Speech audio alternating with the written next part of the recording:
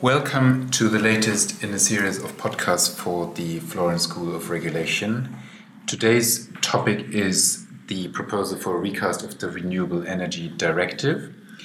And I'm here with Thomas Schulz, who's a partner at Linklaters Berlin office in charge of the renewables matters and also active in projects and regulatory affairs. I am Christopher Bremmer, an off-counsel at Linklaters, also in the Berlin office, and also active in regulatory matters and also projects and M&A corporate. As I mentioned, we're focusing on the recast of the Renewable Energy Directive today, and I've prepared a set of questions that I'm going to ask Thomas now. I will start with the first question, which is focusing more on the general picture. As we all know, there's the winter package that the European Commission proposed on 30 November 2016. And I was wondering whether you could put this legislative proposal for our listeners into a bigger picture. Thomas. The proposal shall replace the existing Renewable Energy Directive. The package's aim was to strengthen the internal market for electricity and further implement the energy union by putting energy efficiency first, achieving global leadership in renewables, and providing a fair deal for consumers. And as you can imagine, the new Renewable Energy Directive focuses on the second aim, the global leadership in renewable energy. Okay. But before getting into the details, and there are many of details, what in your view are the most prominent legal changes from the current existing directive to the new proposed directive? The main differences are that, first, there will be a binding union-wide target for all renewables, however, no national targets any longer. Second, there will be a legal framework for support schemes. Third, the directive aims at improving conditions to invest in renewables. And fourth, there will be new rules on sectors like heating and cooling. Good. So let us focus on the four aspects that you just highlighted step by step. What do you mean by a union-wide target for all renewables? As you know, under the current regime, the European Union had a target of 20% share of renewable energies of total energy consumption until the year 2020. This union-wide target translated into national binding targets. These national targets ranged from 10% for Malta to 49% for Sweden. Now, the new Energy Directive proposes to set only a binding union-wide target at the level of 27%. This union-wide target does not translate into national targets. The member states instead are required to set their own targets ambitiously, and these targets cannot be lower than the ones listed in the current directive, and altogether they must collectively ensure that the union-wide target of 27% is met.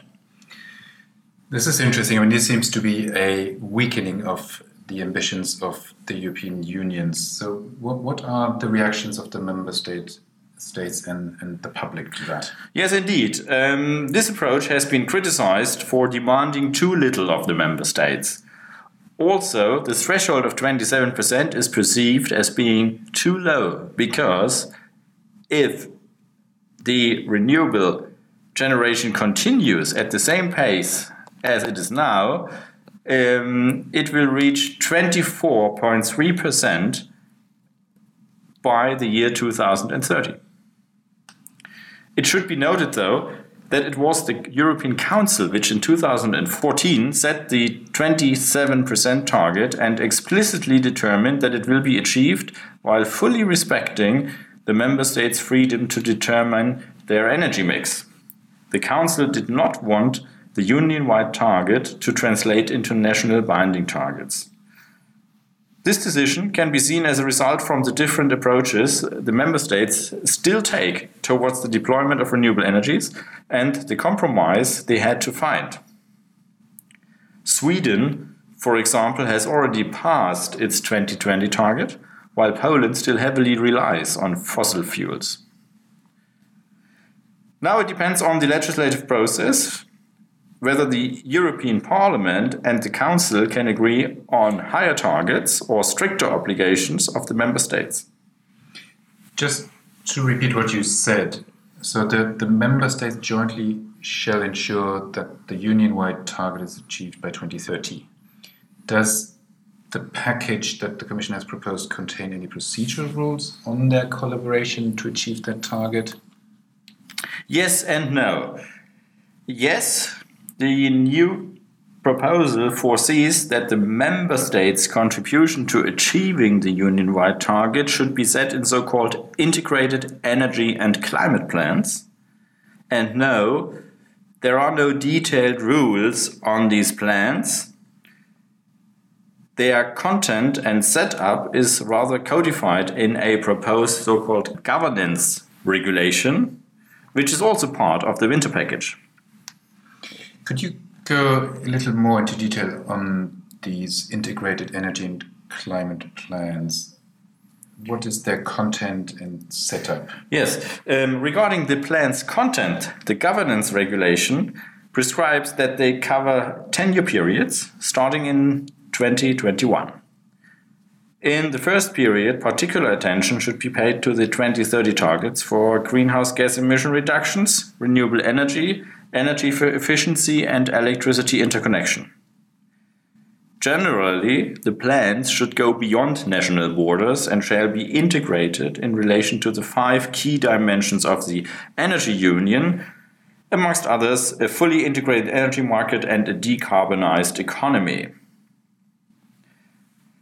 Regarding the procedure for the plans, the draft for the year 2021 until 2030 need to be submitted to the Commission rather soon, namely on 1st of January 2018.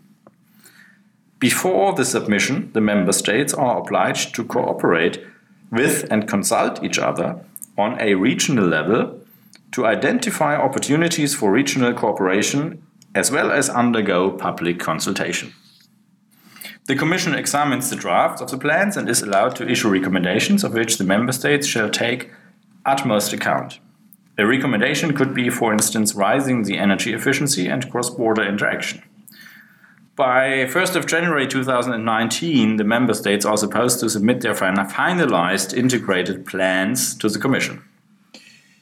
That's interesting. Now, to finish up on that topic of the targets, so the first of the 4 big topics, what happens if the collective achievement of the union-wide target of 27% is in danger? The member states are obliged to submit regularly, every 2 years, detailed reports to the Commission on the implementation status of their integrated plans.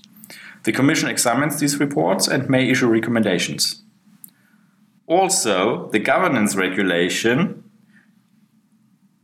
states that if the Commission concludes in its assessment in the year 2023 that the European Union is not on its way to achieve the union-wide target, then the member states shall ensure by the year 2024 that any emerging gap is covered by additional measures.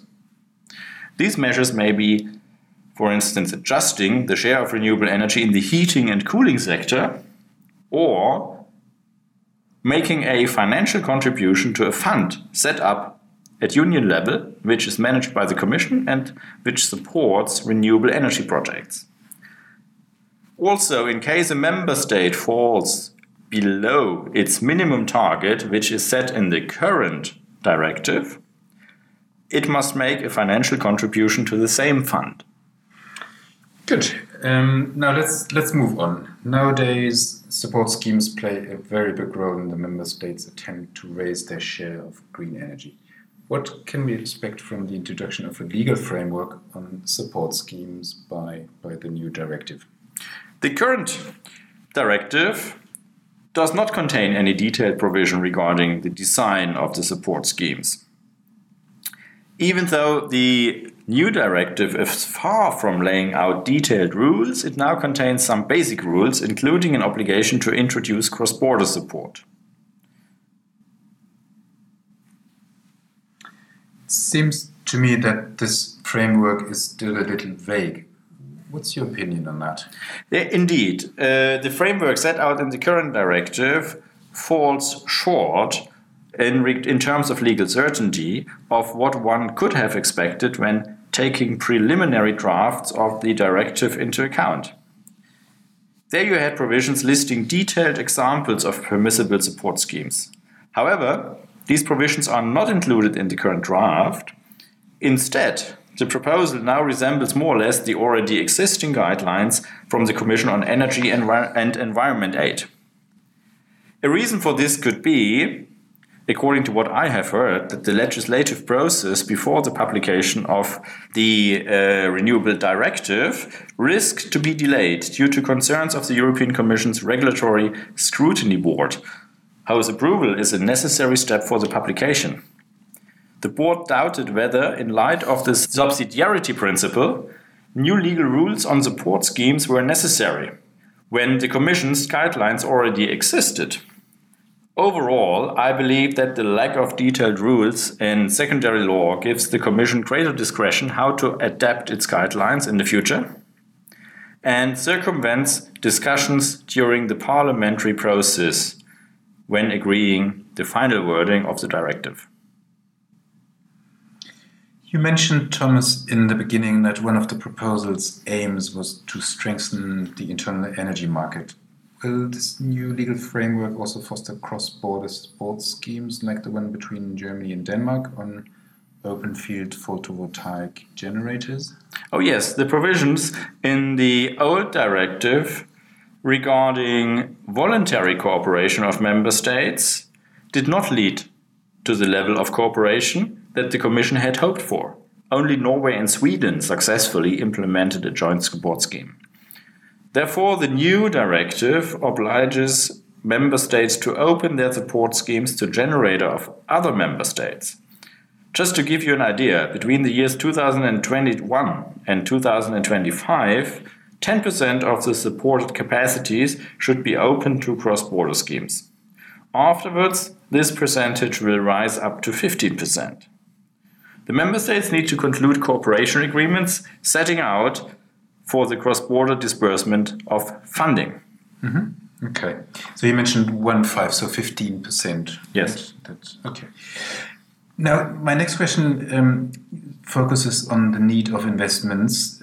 There are estimates that investments of around 255 billion euros will be required between 2015 and 2030. How does the new legislative proposal attract investors to make these large investments? First, the permit granting process shall be streamlined. Especially small-scale installations of less than 50 kilowatt will no longer need a permit to connect to the grid, but only a notification to the distribution system operator. For construction, a single administrative authority shall be responsible for the whole permit granting process. The authority provides the applicants with all necessary information, coordinates its decision with other authorities, and in the end decides whether the permit is granted. The authority shall also have a clear time limit for this process. Usually the maximum duration is 3 years, but if someone applies for a permit for repowering, the process shall not exceed 1 year. Another means to attract investors is ensuring the stability of support schemes in order to protect the investors' financial expectations on a long-term basis. The new directive therefore prohibits retroactive changes. It determines that member states cannot alter the level of and conditions attached to the support of renewable energy projects in a way that negatively impacts the right conferred thereunder. A situation like in Italy or Spain, where the feed-in tariffs for existing installations were reduced retrospectively, would not be possible any longer. Good. So far, we have covered most of the prominent legal changes in the new directive that has been proposed by the Commission and which you have set out in the beginning. Now, on a different note, how do you feel about the proposed rules on guarantees of origin? Guarantees of origins are issued to show to a final customer that a given quantity of energy was produced from renewable sources. Currently, only 45% of the electricity from renewable sources is covered by those guarantees. The Commission wants to raise this percentage. Therefore, the draft proposal broadens the scope of renewable energies which can be included. It now includes for the first time renewable gas, heating and cooling. Also, it shall no longer be left to the member states' discretion to uphold the exclusivity between guarantees of origins and support schemes. The new directive prohibits the member states to issue a guarantee of origin to an energy producer who already receives financial support from a scheme, the so-called prohibition of double marketing. Instead, the guarantees of origin are to be issued and directly transferred to the market via an auction. The revenues of the auctions are used by the member states to offset the costs of renewable support. This should strengthen the trading of guarantees of origin at the European Energy Exchange (EEX), which was introduced in 2013 and could so far not compete against trading OTC. Some of our listeners who produce renewable energies on a small-scale basis might want to know how the new directive could affect them if passed into law. Is there a cause of concern, you think, Thomas? No. The new draft strengthens the renewable self-consumption. Self-consumers, in some countries also called prosumers, shall be entitled to self-consumption and sell their excess production to renewable off-takers. Practically, they would do so through aggregators or power purchase agreements. The self-consumers receive a remuneration for their electricity fed into the grid, and the remuneration must be higher than the market price for electricity. Furthermore, the self-consumers shall not be treated as energy suppliers as long as they do not feed more than 10 megawatt-hours into the grid. At the same time, they maintain all consumer rights. Even if many self-consumers join together into one renewable energy community, they shall not be subject to disproportionate procedures and charges that do not reflect cost. In the view of the Commission, local citizen participation in renewable energy projects through renewable energy communities adds substantial value in terms of local acceptance of renewable energy and access to additional private capital. Therefore, any disadvantages in competition with large-scale players shall be avoided. However, these privileges only apply when the energy community meets the requirements listed in the directive, for example, that they are at least owned to 51% by natural persons. Okay, understood. Now let us have a look at the use of renewable energies in the heating and cooling sector as the last of the sort of more substantive issues. What rules can we expect here? The Commission acknowledges that heating and cooling amounts to around half of the annual European energy consumption and therefore has a big influence on reaching the union-wide target. The new directive provides that the final share of renewable energy supplied for heating and cooling shall increase by at least 1% every year. According to the European Union, there is clear cost reduction potential in the energy system by improving the performance of district heating and cooling systems. In order to foster the use of renewables in this sector, the Commission proposes to allow customers of inefficient district heating or cooling systems to disconnect from the system. This right to disconnect applies when the system does not use at least 50% renewable energy and other fixed percentages in the energy mix. Member states are allowed to limit this right to customers who can prove that either their new supplier or their renewable self-production has a significantly better energy performance. At the same time, the member states ensure a non-discriminatory access to district heating or cooling systems for suppliers using renewable sources, including the right to supply customers connected to the network with heat and cold. Good. So now to the last question, which is more like a procedural question. And as we all know, the new proposal is not yet binding EU law. What necessary steps are there so that the proposal becomes law and enters into force on 1 January 2021? The proposal will go through the ordinary legislative procedure. This requires the European Parliament and the European Council to agree on a common text and adopt the proposal. Then the directive will be published in the official journal of the European Union. Usually, the entire process takes around 18 months. However, the current Maltese presidency of the Council has announced to focus on another directive of the winter package first. This might prolong the procedure. Roughly, the directive will likely be binding EU law in summer 2018. Finally, I would like to add that the member states have to implement the directive into national law for most provisions by 30th of June 2021. Okay, so time will tell whether this target can be met. Thank you very much, Thomas, for these answers, and we hope you have found it interesting.